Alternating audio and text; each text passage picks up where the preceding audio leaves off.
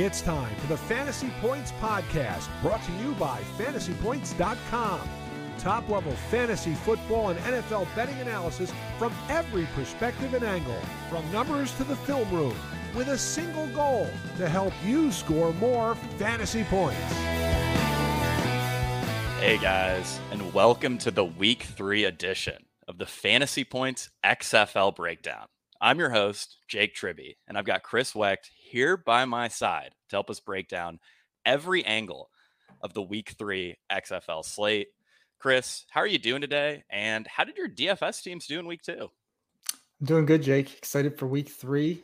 Another fun week of trying to guess what these subpar football teams are going to do on the weekend. Week 2 was not great, but not terrible. I think I more or less came out even on the day. It was a weird day where, there was some high scoring QBs, but there was no good stack. And I really thought last week was a good chance to capitalize on bigger game stacks with two of the games looking like good shootout options and the other two no, which kind of happened. It just, both teams kind of just really spreaded the ball out and to some very low owned guys that I didn't end up using much of. So it is what it is. Yeah, I'm right there with you. I had a decent sweat in the $15. I actually had two teams that I thought were decently live for the 50K. I needed 11 second half DraftKings points out of Canella and Kirkland, and they both posted second half duds. So that was a little disappointing, but I did use the fantasy points projections to make my lineups, and had 9% of my teams in the top 0.1%. So certainly can't complain about that. Alrighty, well, let's get into these games. Our first game is the Seattle Sea Dragons at the Vegas Vipers. This is a Saturday, 7 p.m. kickoff, the only game on Saturday. Total here is 38, highest total of the slate, and Seattle is favored by 3 points here. All right, so the big news with this game, obviously, is that Brendan Knox is out on the Seattle side. We can talk about this pass game and stuff, but really, the slate sort of starts and ends with Morgan Ellison, who I thought looked really, really good last week. And, I think 69% of snaps, decently high route share. He's really going to dominate this backfield. He's only 4,600. I mean, it's kind of a what's not to love situation. I do have a gripe with the Seattle backfield, but I'm curious if you have any thoughts there on this, this running back situation. No, I think you pretty much nailed it. I think following week 2, I think you actually had messaged me and said, it looks like the bell cow is pretty much dead in the XFL, but now with Knox being ruled out, there's some other stuff we'll get to later on. Ellison, it looks like as close to what we can consider some kind of a bell cow this week and projects very well. And I mean, he's going to be popular, but there's only so many decent running back plays really anyway, where you're not just hoping for a touchdown somewhere. Yeah, exactly. So, expanding on sort of what I said earlier, I do have one minor gripe here with this backfield. And, you'll look at the projections and most people will probably think I can't fade Morgan Ellison. He's a lock button play. And I certainly understand that line of thinking, but we have to remember that this is one of the least valuable backfields in the XFL. Through 2 weeks, the entire backfield is only averaging 13 weighted opportunity points per game, which is 43% worse than St. Louis, and drastically worse than a team like Arlington as well. So there really isn't a huge backfield pie here, and a big part of that is because these running backs really don't have much touchdown equity. Cody Main from Establish the Run tweeted that Seattle is actually throwing 90% of the time inside the 10-yard line, and they're always going for 3. So there's really no chance of a rushing conversion for any of these guys. So, I do think you can get away with fading Ellison because, there's just no TD equity there. He could get an 80% snap share and only end up with, 6, 7, 8 DraftKings points if he doesn't find the end zone. I do think he's a really talented runner, and, obviously the snaps are going to be there and the price is great, but he's not a perfect play. No, there's other running backs I'd rather play over him, but yeah, it's going to be interesting to see what people do with him because of how much Seattle passes the ball. And DiNucci was upping his rushing rate last week too. Yeah, and So that's he looked another. pretty good as a runner. So Yeah. I'd expect that we see a bit more of that this week. Ellison's ownership is tough. I think it's probably going to end up somewhere between 50 and 70% would be my guess. That's a pretty big range, and it gives you a lot of opportunity to gain some leverage on some of these other running backs we'll discuss later. The Seattle passing attack, I think this is a pretty straightforward conversation here. Ben DiNucci, they're throwing, 70% of the time. DiNucci looks good as a runner.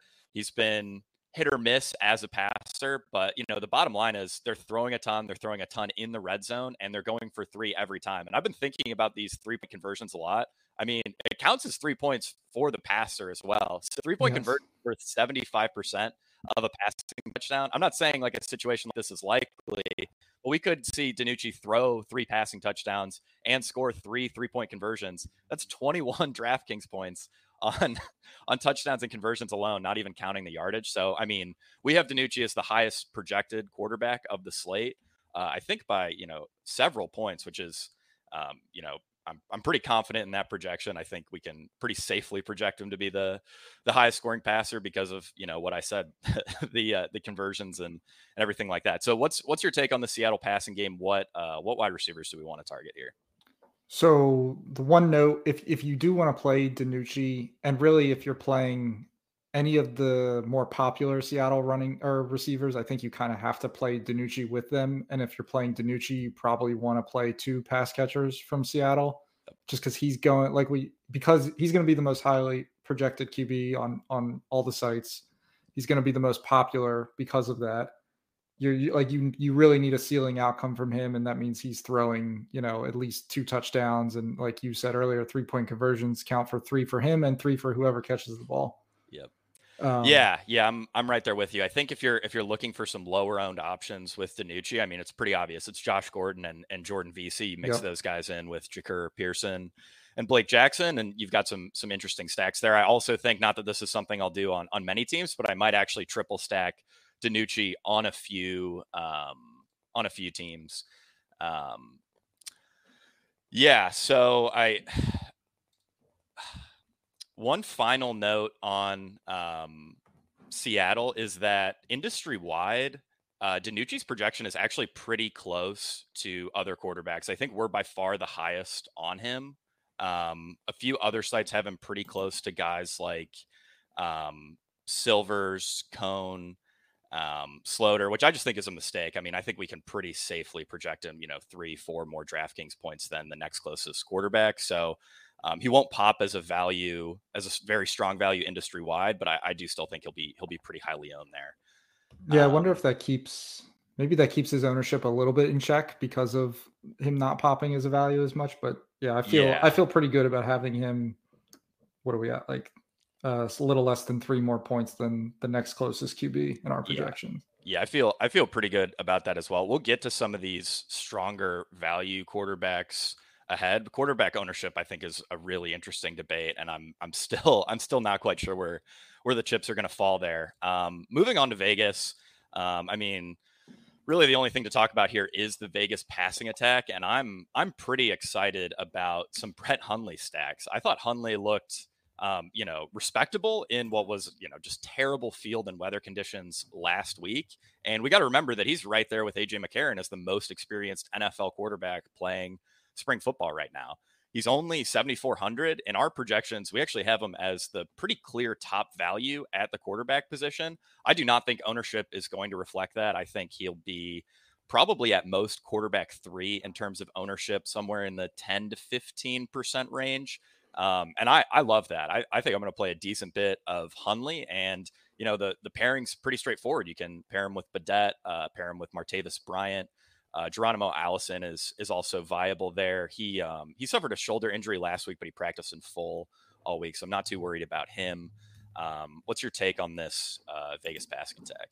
Yeah, Hundley is one of my favorite QBs, I think, of this slate. I don't like the Vegas offense was much better with him in the game than it was with Luis Perez last week. Yeah. Like the entire team got better. And yeah, he's definitely going to be the best value at QB. You pretty much know his 3 receivers. So Yep. you have a pretty condensed target share tree, and stack them up any way you want. Badet is probably my favorite of the bunch because he definitely projects the best for us, and also it doesn't look like ownership is going to be too crazy on him either. So yeah, mix and match the Vegas QB stacks, and you're not going to have to eat too much ownership to do it. Yeah, for sure. And, I think it's a pretty unique way to play this game because everyone's going to want, DiNucci plus the Seattle passing attack and then maybe, tack on a Vegas receiver. But if you go, you do a Hundley double stack, you can play Ja'Kerr Pearson You and play Pearson, and yeah, you're yeah, not it'd be even to have to be worried about being too chalky. exactly. It's a super gross split right now. I am not very anxious to play anyone. John Lovett led the backfield in weighted opportunity last week. But yeah, I'm Yeah, not. I'm There are out on just the way running better backs. options. Yeah, Okay. there's no reason to play them. All right. Moving on to the first game on Sunday, we actually have a 3-game Sunday slate, and DraftKings made 3-game Sunday slate contest with $20K to first. So if you want to just skip that Saturday game and compete for some big money Sunday only, that's a viable option, which I absolutely love. So yeah, we got the St. Louis Battlehawks at the DC really strong home field advantage, although we haven't seen St. Louis play at home quite yet. This is a 1 p.m. Sunday kickoff. Total is 36.5. DC is favored by 2 points. A lot of crucial injuries here. Brian Hill looks questionable. Marcel Aitman looks questionable. The DC defenders are also missing 2 offensive line starters. Starting with St. Louis, this passing attack is really interesting, especially if we assume Aitman sits. That sort of opens the door for guys like Hakeem Butler and Darius Shepard to earn significantly more targets. I'm not sure if you have a strong take here. McCarron kind of feels like last week where he's not going to be super highly owned, but he still has the upside. And yeah, he feels like a pretty decent option for tournaments. Yeah, I feel like we said he was kind of fine last week, and I kind of feel the same way about him this week. He doesn't project bad. He's just expensive, and he's not in the best game environment. I find it hard. I like the under in this game a good bit, just because of how much DC likes to run the ball. And if what you could say is maybe with the missing O lineman from DC that they struggle offensively means more possessions for St. Louis, but we don't really have a history of St. Louis being as super aggressive either. So he's fine. Would be totally fine mixing him into, like, if you were doing 10 or 20 lineups. Obviously, if you were doing 150, you definitely mix him in. But I would be totally fine leaving him off my teams if I was doing single entry or 3 max type stuff. Yeah. Sort of around these receivers. Hakeem Butler is a guy that I wrote up. He had a 71% route share last week. Granted, Marcel Aitman went down at the beginning of the third quarter. With Aitman legitimately questionable, at least that's how things appear as of the Thursday practice report.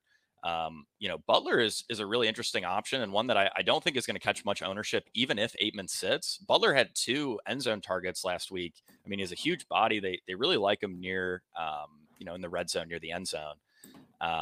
Do you have a strong take on Hakeem Butler?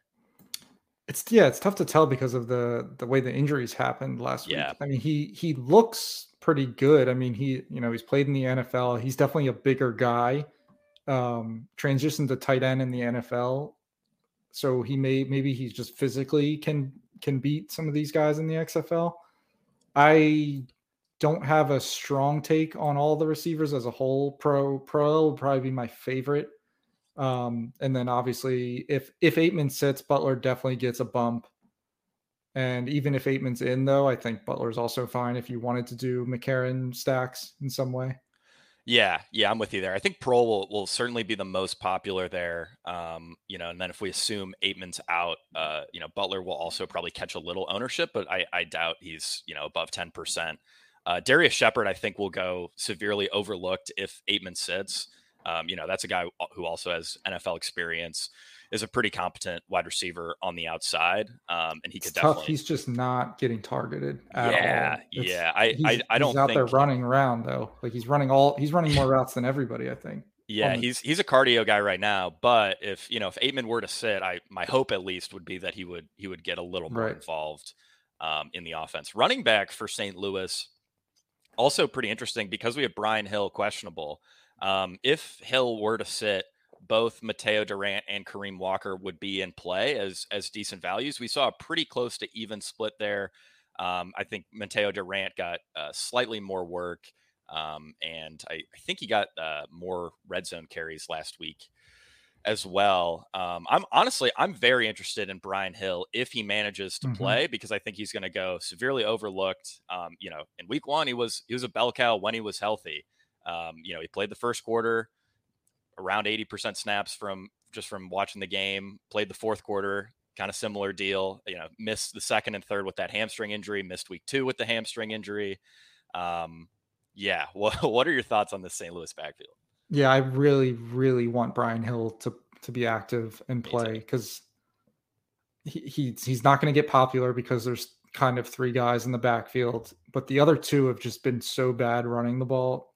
Durant is averaging 2.1 yards per carry. Walker is slightly better at 3.1.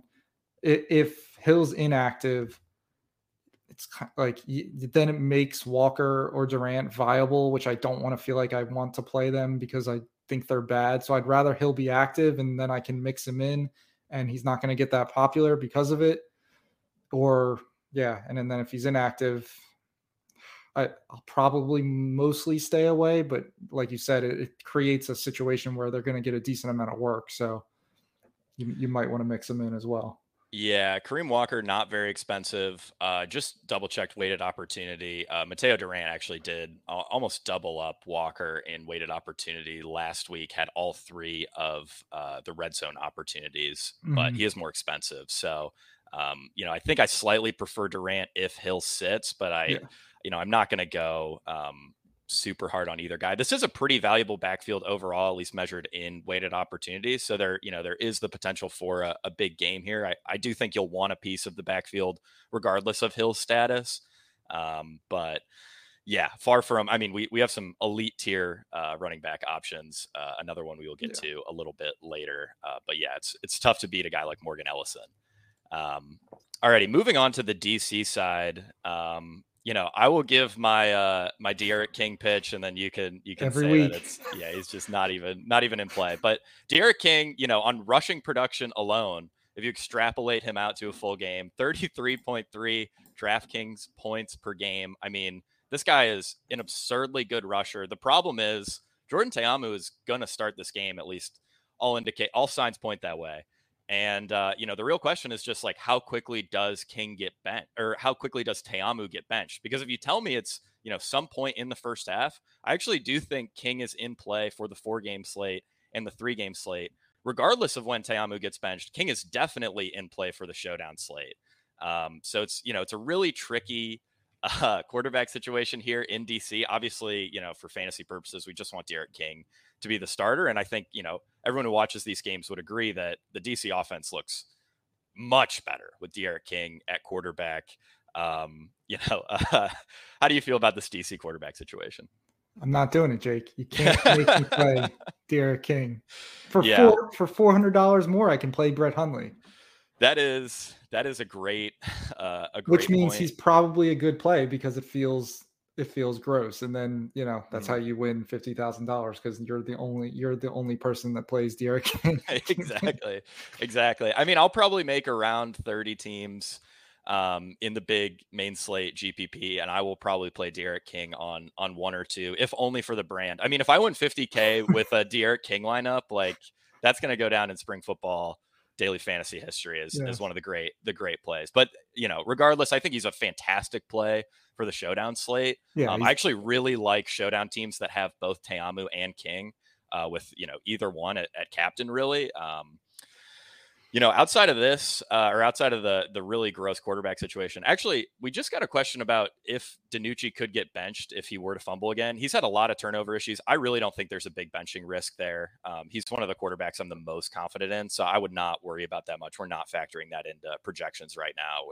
He's got 100% passing share, so I don't know if you have a different take there. No, we've seen multiple teams mix in QBs, and we've seen zero signs of anything remotely like that in Seattle. So it's just not worth. I don't think you have to worry about it really much at all. I think Seattle has full faith in this guy. But back to DC. The DC rushing attack, obviously pretty efficient, regardless of who's at quarterback, but especially efficient with De'Aaron King in there.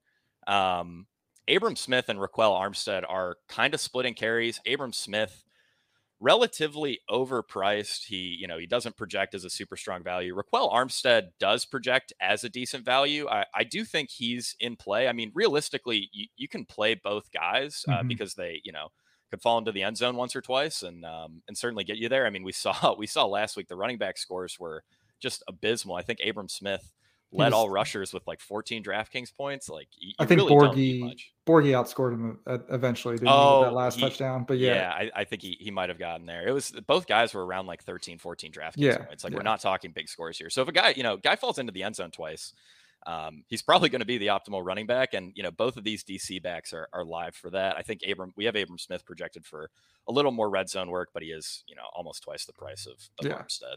They're not fun clicks, but they, they have viability because of how much DC runs the ball. Yeah, and the other thing with Armstead, too, is because he's basically the exact same price as Ellison, he's not going to catch any ownership despite being a pretty decent value. I think we have him, let's see, we've got him RB4, actually, in terms of value right now, and ownership is just not going to reflect that because everyone's going to want to click Ellison instead. So I do think, you could play all chalk and just swap out Ellison for Armstead and, have a decent team there. Obviously you could argue that the touchdown equity isn't there for Armstead as much as it is for Smith, but it's the XFL. Yeah. So anything could happen. Passing attack, I really don't have many guys that I'm interested on the DC side. I mean, Lucky Jackson, I guess, is okay. I think Hammond is also, to me, him or Lucky Jackson are more or less the same. Hammond, it looked like Lucky Jackson was going to be like far and away the best receiver on this team, but Hammond caught up to him a good bit in terms of target share and stuff last week. So I think Chris Blair at min price, maybe you could argue he's in play. I don't know. I'm mostly just staying away from this DC passing attack. I think really when you're talking about these guys, it's pretty much only for showdown. Not sure if you have anything else you want to say on the DC passing attack. Nope. It's we probably should just mention, I think we totally skipped over Teamu where he's not really playable, right? At 9,400. No. I'm not. If I'm playing a DC quarterback, it's my boy De'Aaron King, and I really don't want much of him either. At least for main slate. He's slightly more interesting for the 3-game slate, but again, I mean, it's a super high risk play where you're basically just praying Teamu gets benched, like he throws like 2 pick sixes immediately and gets benched. Alrighty, moving on to this second game on Sunday. We have the Orlando Guardians at the Arlington Renegades. This is a 4 p.m. kickoff. Total is 37. Arlington favored by 8.5. I think this actually started as a 9.5 point spread, which is, I mean, pretty insane for a brand new league. Odds makers just incredibly down on Orlando. If you can still find Orlando plus 9.5, I actually kind of like that bet. I thought about it. I don't think any book lists it anymore at 9.5, but if you can find it, I really don't hate backing Orlando at 9.5 because Arlington just isn't very good. Arlington actually touts the highest implied team total of the week at 22.75, higher than Houston, which I do think is a mistake. I mean, the Orlando defense is terrible, giving up 31.5 points per game so far through 2 weeks, but the Arlington offense hasn't shown us a ton so far. Do you have any betting angles you like for this one? Yeah, I agree. I don't think this game doesn't reach the total by Arlington getting to 22 or higher points, it's because Orlando scores a little bit more than Vegas is expecting them to. So I agree Yep. with you. Yeah, right there with you. On the Orlando side of things, I mean, I really don't have much here. Quarterback, you can't, it's going to be a split. We saw Quentin Dormady got cut for feeding plays to another team's quarterback, which was just a fascinating tale. I guess he's a mole. But that was weird. So at the very least, it's a 2 quarterback rotation between DeAndre Francois and Paxton Lynch. I don't want any part of that. You can play on the running back side of things. You can play Jermaine Martin. He's overpriced. He doesn't project, super well, but I do suppose he's in play. 65% of backfield weighted opportunity is pretty good, second to only Max Borghi. Really, though, I think on the Orlando side of things, the whole conversation kind of revolves around these receivers. Yeah, they're the only people from the team that I'm really interested in. Latimer is probably my favorite of the bunch. Rambo runs a lot of routes similar to Darius Shepard, but again, is another guy that just does not earn targets. Lance Lenore is a guy that we think can start to earn more workload as the weeks go on. It's just tough to gauge how quickly that's going to happen. But he's worth taking shots on, I think, as you just want to be early on it and catch it because we saw him dominate in the USFL at such a high level. Yeah, Lance Lenore is like actually the Allen Robinson of spring football, where like this dude, like the Michigan Panthers and now the Orlando Guardians. I mean, the quarterback play this man has been faced with is just like objectively terrible, but he's a really talented spring football wide receiver. And I do think he emerges as their top pass catching option eventually. Playing him this week though, there's plenty of risk. He, 50% of routes in his first game, he'd only been with the team for a few days, but at the same time, only 1 target. And I think it hit him in the hands and he just dropped it. So, there's plenty of risk with playing Lenore, but I really like him as like a 1 or 2% owned kind of play, because maybe they thrust him into a bigger role and he's, 75, 80% route share. Eli Rogers and, Cody Latimer are both very strong values, and those are guys that I'm going to mix in on a decent amount of teams, especially because we expect Orlando to lose this game, and perhaps by a significant amount, which means they're going to have to throw. Latimer, there was a sequence last week near the end of the game against San Antonio where there were a ton of penalties. They got it into goal to go, and I think they ran like 8 plays in a row inside the 10 because of all the penalties, and every single pass they threw was a target to Latimer. So Latimer is their red zone and end zone guy. He's got really strong TD equity. Last week we were way over the industry on him, and it ended up paying off. He scored 13 DraftKings points at 5% ownership this week. Ownership is definitely going to account for the fact that Latimer has excellent TD equity and is pretty close to an every down player for them. But I still like him as a play. He'll be in maybe 15 or 20% of my teams. And then, I like Lenore as sort of the long shot option. Yep. One other guy that I wanted to mention real quick, Kelvin Taylor is the minimum price at running back. He's only 3,000. I mean, we're only projecting him for 4 points right now. He had 35% of backfield weighted opportunity through 2 weeks, but this isn't a very valuable backfield for fantasy purposes. So I think he's clearly, if you're playing a min-price guy at running back, Nick Holly, who we'll get to a little later, is a much better option. But I figured I'd at least throw out Kelvin Taylor there as like, if you want to go really galaxy brain on the min-price running back plays, Kelvin Taylor is probably the guy for you. Much more interesting conversation to be had on the Arlington side of things. We got a tweet yesterday that Kyle Sloter is now the starting quarterback for the Arlington Renegades.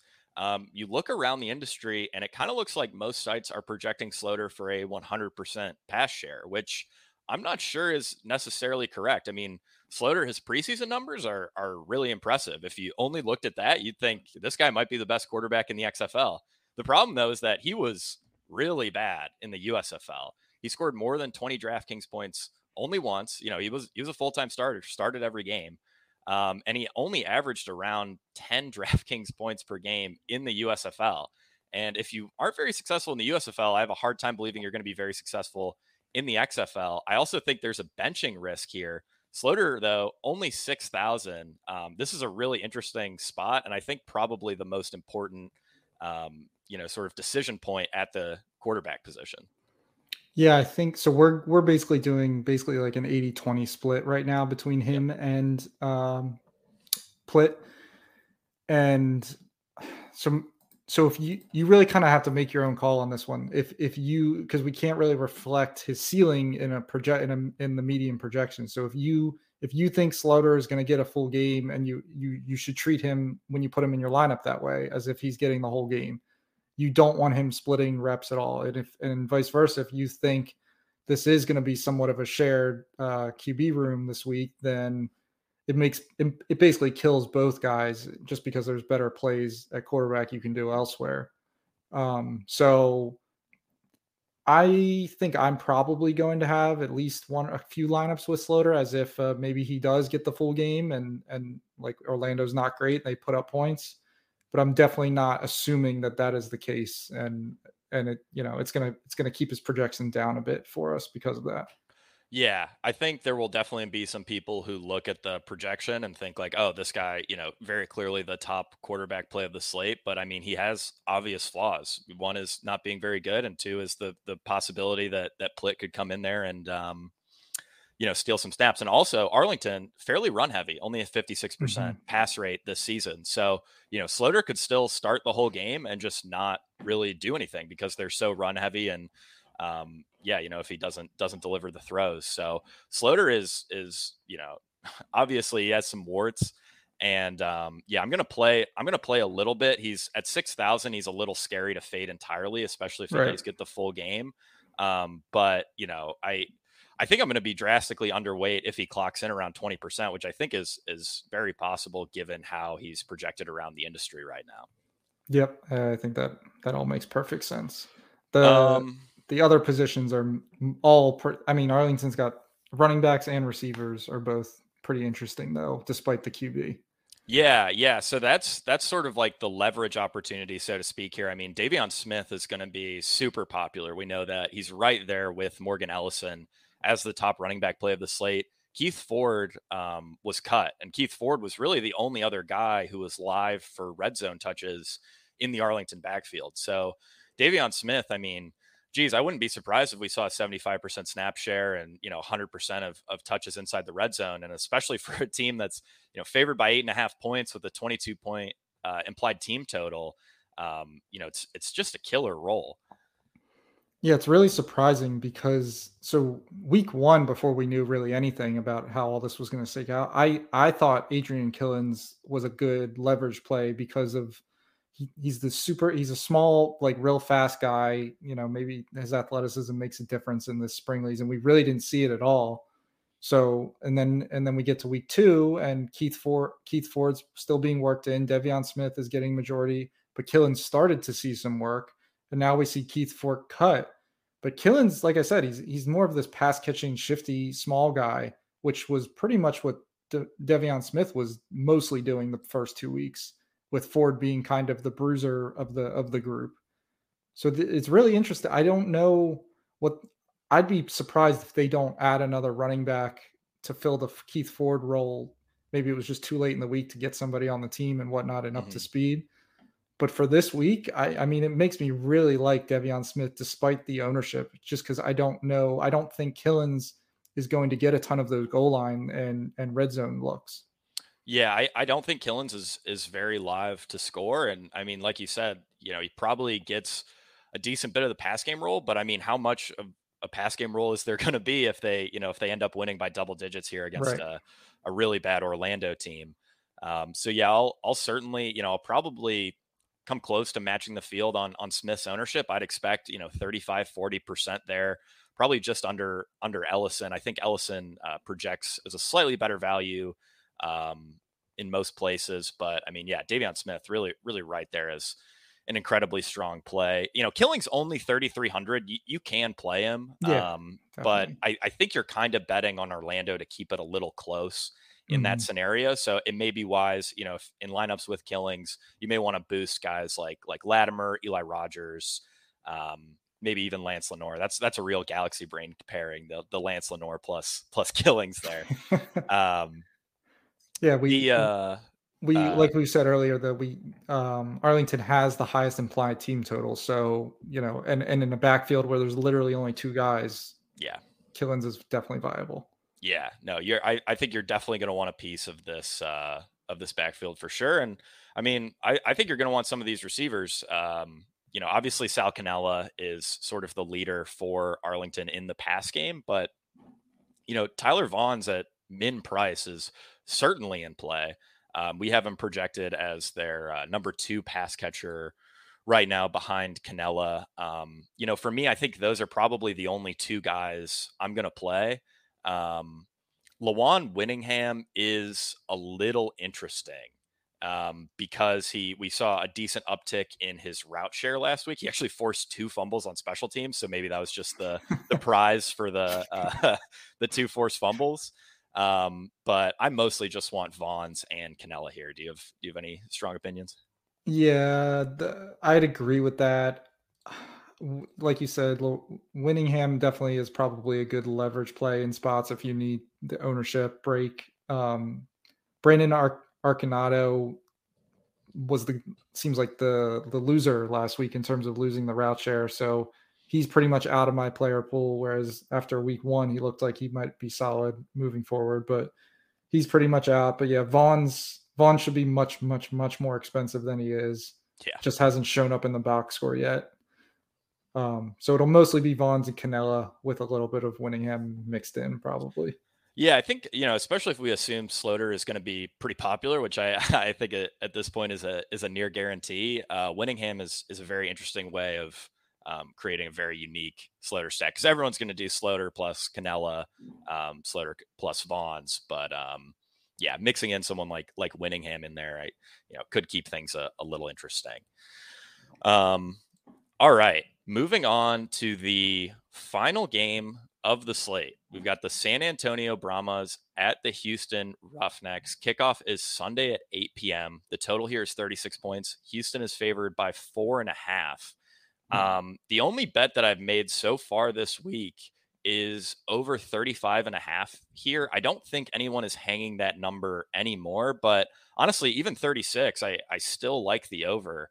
I just, I see these as the defenses are solid, but the offenses combined are averaging 50.5 points per game. I tweeted this out the other night.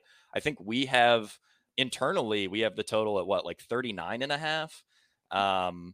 So the over here is definitely tempting. I'm optimistic that we'll see a pretty good offensive performance here. Do you have any leans on bets?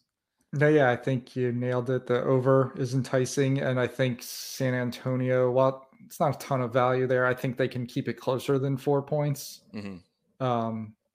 Yeah, I think their Vegas is selling San Antonio a little short. San Antonio just needs to get pushed a little bit, and I'm sure we'll get to it. But I think they may have the best QB in this league in terms of just QB talent overall, from what we've seen so far. So if they can get pushed into passing the ball more, and we know Houston's going to pass the ball, even though they did take a slight dip last week, which was a little surprising, but they're still going to pass a lot, just not near like the Seattle levels. This game can easily get way higher, closer to 40 points than what it's currently being listed at. Yeah, absolutely. I mean, and moving on to the San Antonio passing attack, I think you're spot on there. Jack Cohn is like legitimately good. I really wasn't impressed with San Antonio in week 1, but just rewatching their week 2 game, I mean, Cohn looked really solid. He was efficient. He threw a lot of good balls through 2 weeks. He's PFF's highest graded passer, leading the league in passer rating and big time throws. I mean, Cohn is a pretty good option at quarterback this week. I don't think he's going to catch much ownership here. Do you have a take on the San Antonio quarterback? Yeah, I will definitely be playing Cohn this week. Cohn and Hundley are probably my 2 favorite QBs this week, especially leverage QBs. And then you've got like DiNucci and stuff, but going to be much more popular. And then he's not too hard to stack with. I mean, we're seeing the slot role for him be like an obsession for him. Yeah. It was Landon Akers in week 1. Last week, I think everybody in the industry thought it was going to be Fred Brown, and it was not. It was Darius Robertson, who came up with a 34% target share. I mean, you can play those two, and like it might be like one of the best stacks of the week and not that popular. Yeah, no, I mean, I'm totally with you there. We have Robertson projected as the pretty clear top receiver value of the week.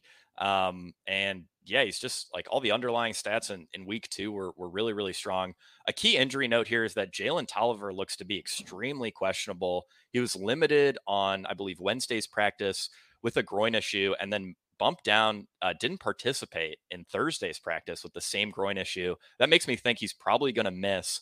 I'm having a hard time figuring out who the biggest beneficiary of that would be. I mean, my lean is sort of that we would kind of spread out Tolliver's targets to, all the other starters, because they move him around a good amount. He doesn't really have a set place in the formation. But I mean, I think the biggest beneficiaries would be Darius Robertson, and TJ Vasher. Yes. Yeah. Well, and maybe Fred Brown. Like maybe we do see Fred Brown actually play more. I think he had 18 routes last week. Maybe that gets bumped into closer to a full-time role. But I mean, with Robertson at 3,000, it's kind of hard to get away from. Yep. So, yeah. I already was playing around before the show with, all right, if let's pull Tolliver's number at least down, and not totally to 0 yet, just because we don't know for sure yet. Yeah. And my inclination was basically to do what you said, bump the starters. Like most of it went to Vasher, a little bit to Robertson, and then you give a little bit to Travis Johnson and Fred Brown. And then gave a little bit of a bump to Elise Mack too, the tight end. He's not running a ton of routes. He's running over half, but he's getting targets when he's running them though. So I think he is an okay play as well as a pass catcher for this team. We saw Mack and Dion Yelder both score last week. I think these tight ends are going to be fairly involved in the red zone. So I'm fine with, I actually believe it's pronounced Alize Mack. Oh. Yeah, that's what they were saying on the broadcast. I'm trying to make note of the pronunciation so that we can get it right. Spring football guys. Yeah. yeah. I think they're all in play. And the best part about this passing attack is like, Cone isn't particularly expensive and the wide receivers are super cheap. So, and it's not going to be tremendously popular. I do think on, if you're playing Cone lineups, you're always going to want to use at least one Houston player, on those teams. Before we get to Houston though, we need to talk about the San Antonio backfield. Don asked in the chat, do you think San Antonio is going to stop running Balaj on first and constantly being in second and long situations? Honestly, I'm not sure. They seem very determined to run the ball. Neither running back that they have seems particularly good.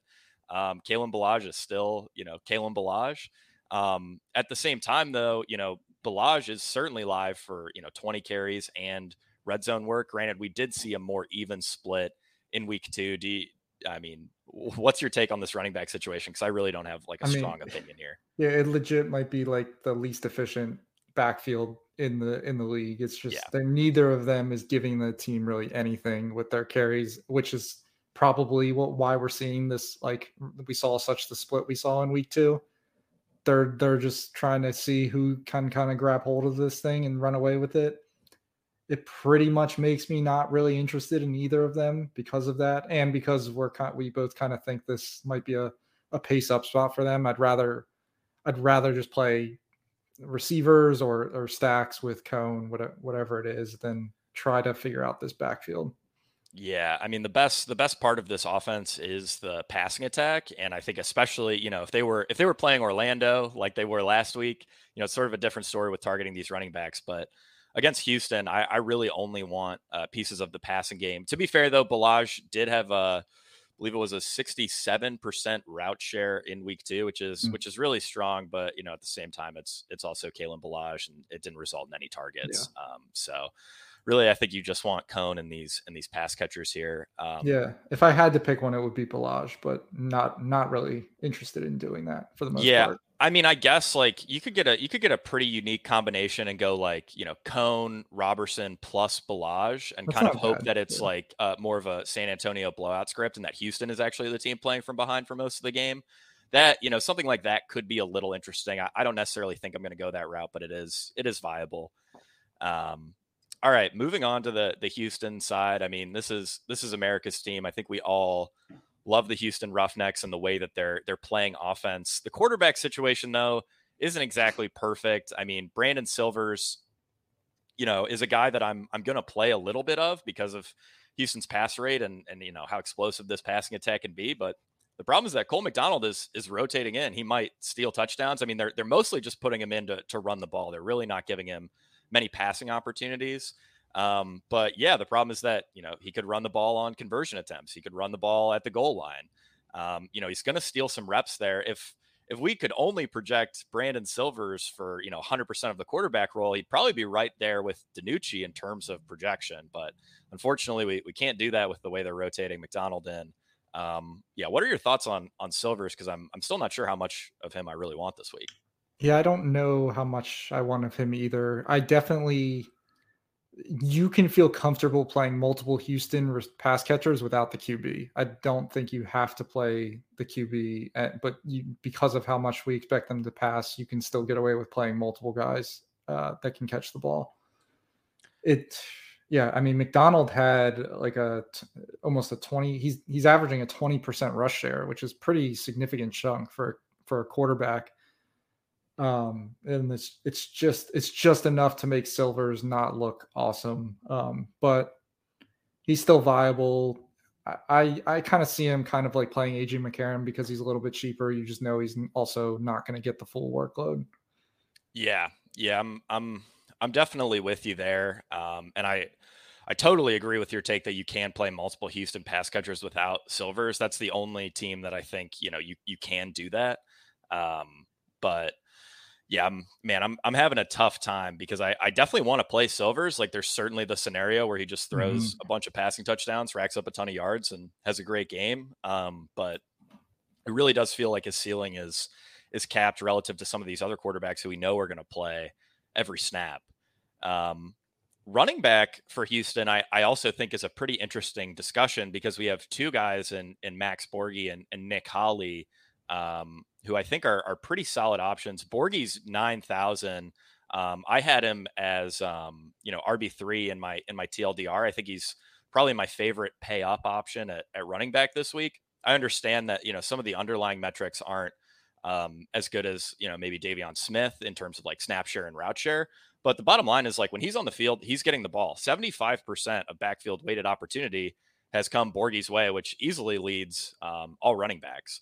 So, they want to get the ball in his hands when he's on the field. The problem is that, he's 9,000. So he doesn't project particularly well in terms of value. But I also think that's going to keep his ownership down, hopefully somewhere around 15%, which I'm more than happy with. I'll gladly play Borghi at 15%. Yep. Yeah.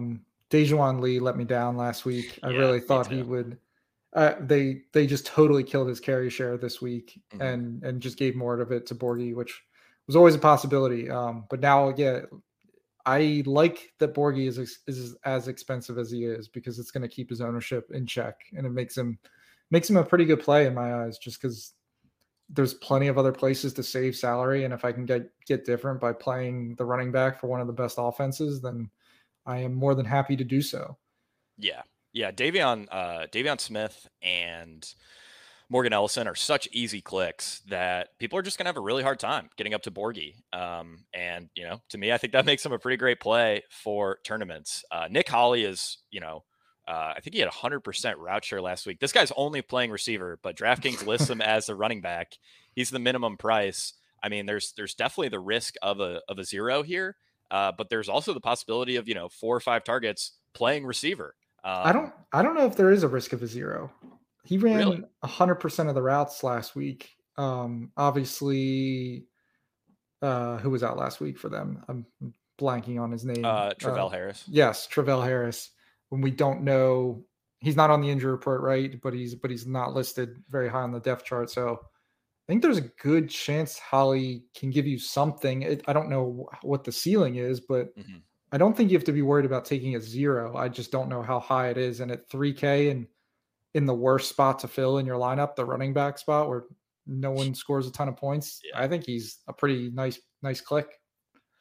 Yeah, I mean, in terms of like a salary saving option, I think he's pretty strong, and I really don't think many people are going to get there because Morgan Ellison's only 1,600 more and projects, I mean, Mhm. just drastically better across the industry. So, um,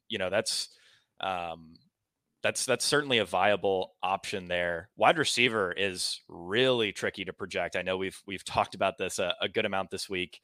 Um, Travell Harris was inactive last week, and that sort of thrust Holly and Cedric Byrd into much better roles. The guys that we know for sure are going to be out there regardless of Harris's status are John Trey Kirkland and Deontay Burnett. I'm not sure if you have a lean between those two. I think I like Burnett slightly more given that he just totally failed last week, only 0.4 DraftKings points at like 50% ownership. I mean, just let a ton of people down. But I do think I slightly prefer him to Kirkland because he's not quite as good of a value, should get a little bit of an ownership discount there. And I'm sure some people will be a little salty about how he performed last week. So yeah, do you have a preference between Burnett and Kirkland before we get to these other guys? I don't think I have a preference. I do think you're probably onto something saying that he might come in a little bit lower ownership because of the price bump, which, yeah, maybe that makes me lean that way a little bit. But if you need that extra $1,400 or whatever, then to me, Kirkland's also a great click. Yeah. Yeah, I'm with you there. I think the way to view these wide receivers, and I mean in the interviews I've seen with AJ Smith, Houston's offensive coordinator, he pretty much suggests this is like they're the same guy. They have the same Mhm. role and they're, pretty much the same guys. So I just make note of what you think ownership's going to be at and play the lower owned guy. That's Yep. how I'm going to try to play it Probably a every good way week. to approach it. Yeah. Yeah. Um, After that, beyond though, it's not yeah, fun. beyond those two, it is really, really tricky. We saw Travell Harris inactive last week. My assumption was that was due to him being limited in practice. So, he didn't get it, whatever the new installs were. He probably wasn't able to participate very much, and they just decided, you're not ready. He wasn't on the injury report at all this week, appears completely healthy, but at the same time, he still has not reclaimed his starting spot on the Houston depth chart. That said, the Houston depth chart was the only depth chart that came out this week that said subject to change. What does So that mean? exactly right. I honestly have no idea. So it's interesting. I think if Travell Harris is active, we have him right now. I mean, he's right there with Bird and Holly in terms of projection. We do have him slightly above, the wide receiver 3, but only barely. If Travell Harris is active, I view him as a pretty strong tournament play, especially paired with Silvers, something like Harris, Burnett, Silvers as a pretty strong double stack there. Because I think there's a decent chance that he reclaims his week 1 role where he, had like an 86% route share and 11 targets, I believe. So, at the same time, there's also the risk that he's active and that it's much more of a rotation here. So I view Travell Harris as sort of like a high risk, high reward type of play if he's active. Obviously, if he's inactive, you're really only looking at Bird and Holly, and also Ben Putman will rotate in there. But I would say Bird and Holly would probably be the guys I'd want the most of. I don't know. It's a tough situation. I'm very curious what your thoughts are. Yeah, I think I'm on the same path as you. If Harris is active, he's a good play. It's just high risk, high reward. Yeah. Um, I probably because you probably don't ever want to pair Burnett and Kirkland in the same lineup for ownership reasons. So it's probably one of the two, and then pick Harris or Bird or Holly. Even Holly, like you can do stacks that way as well. And then you've got Putnam, like you said, Justin Smith will work in. Even Garrett Owens, the only tight end, works in a little bit as well.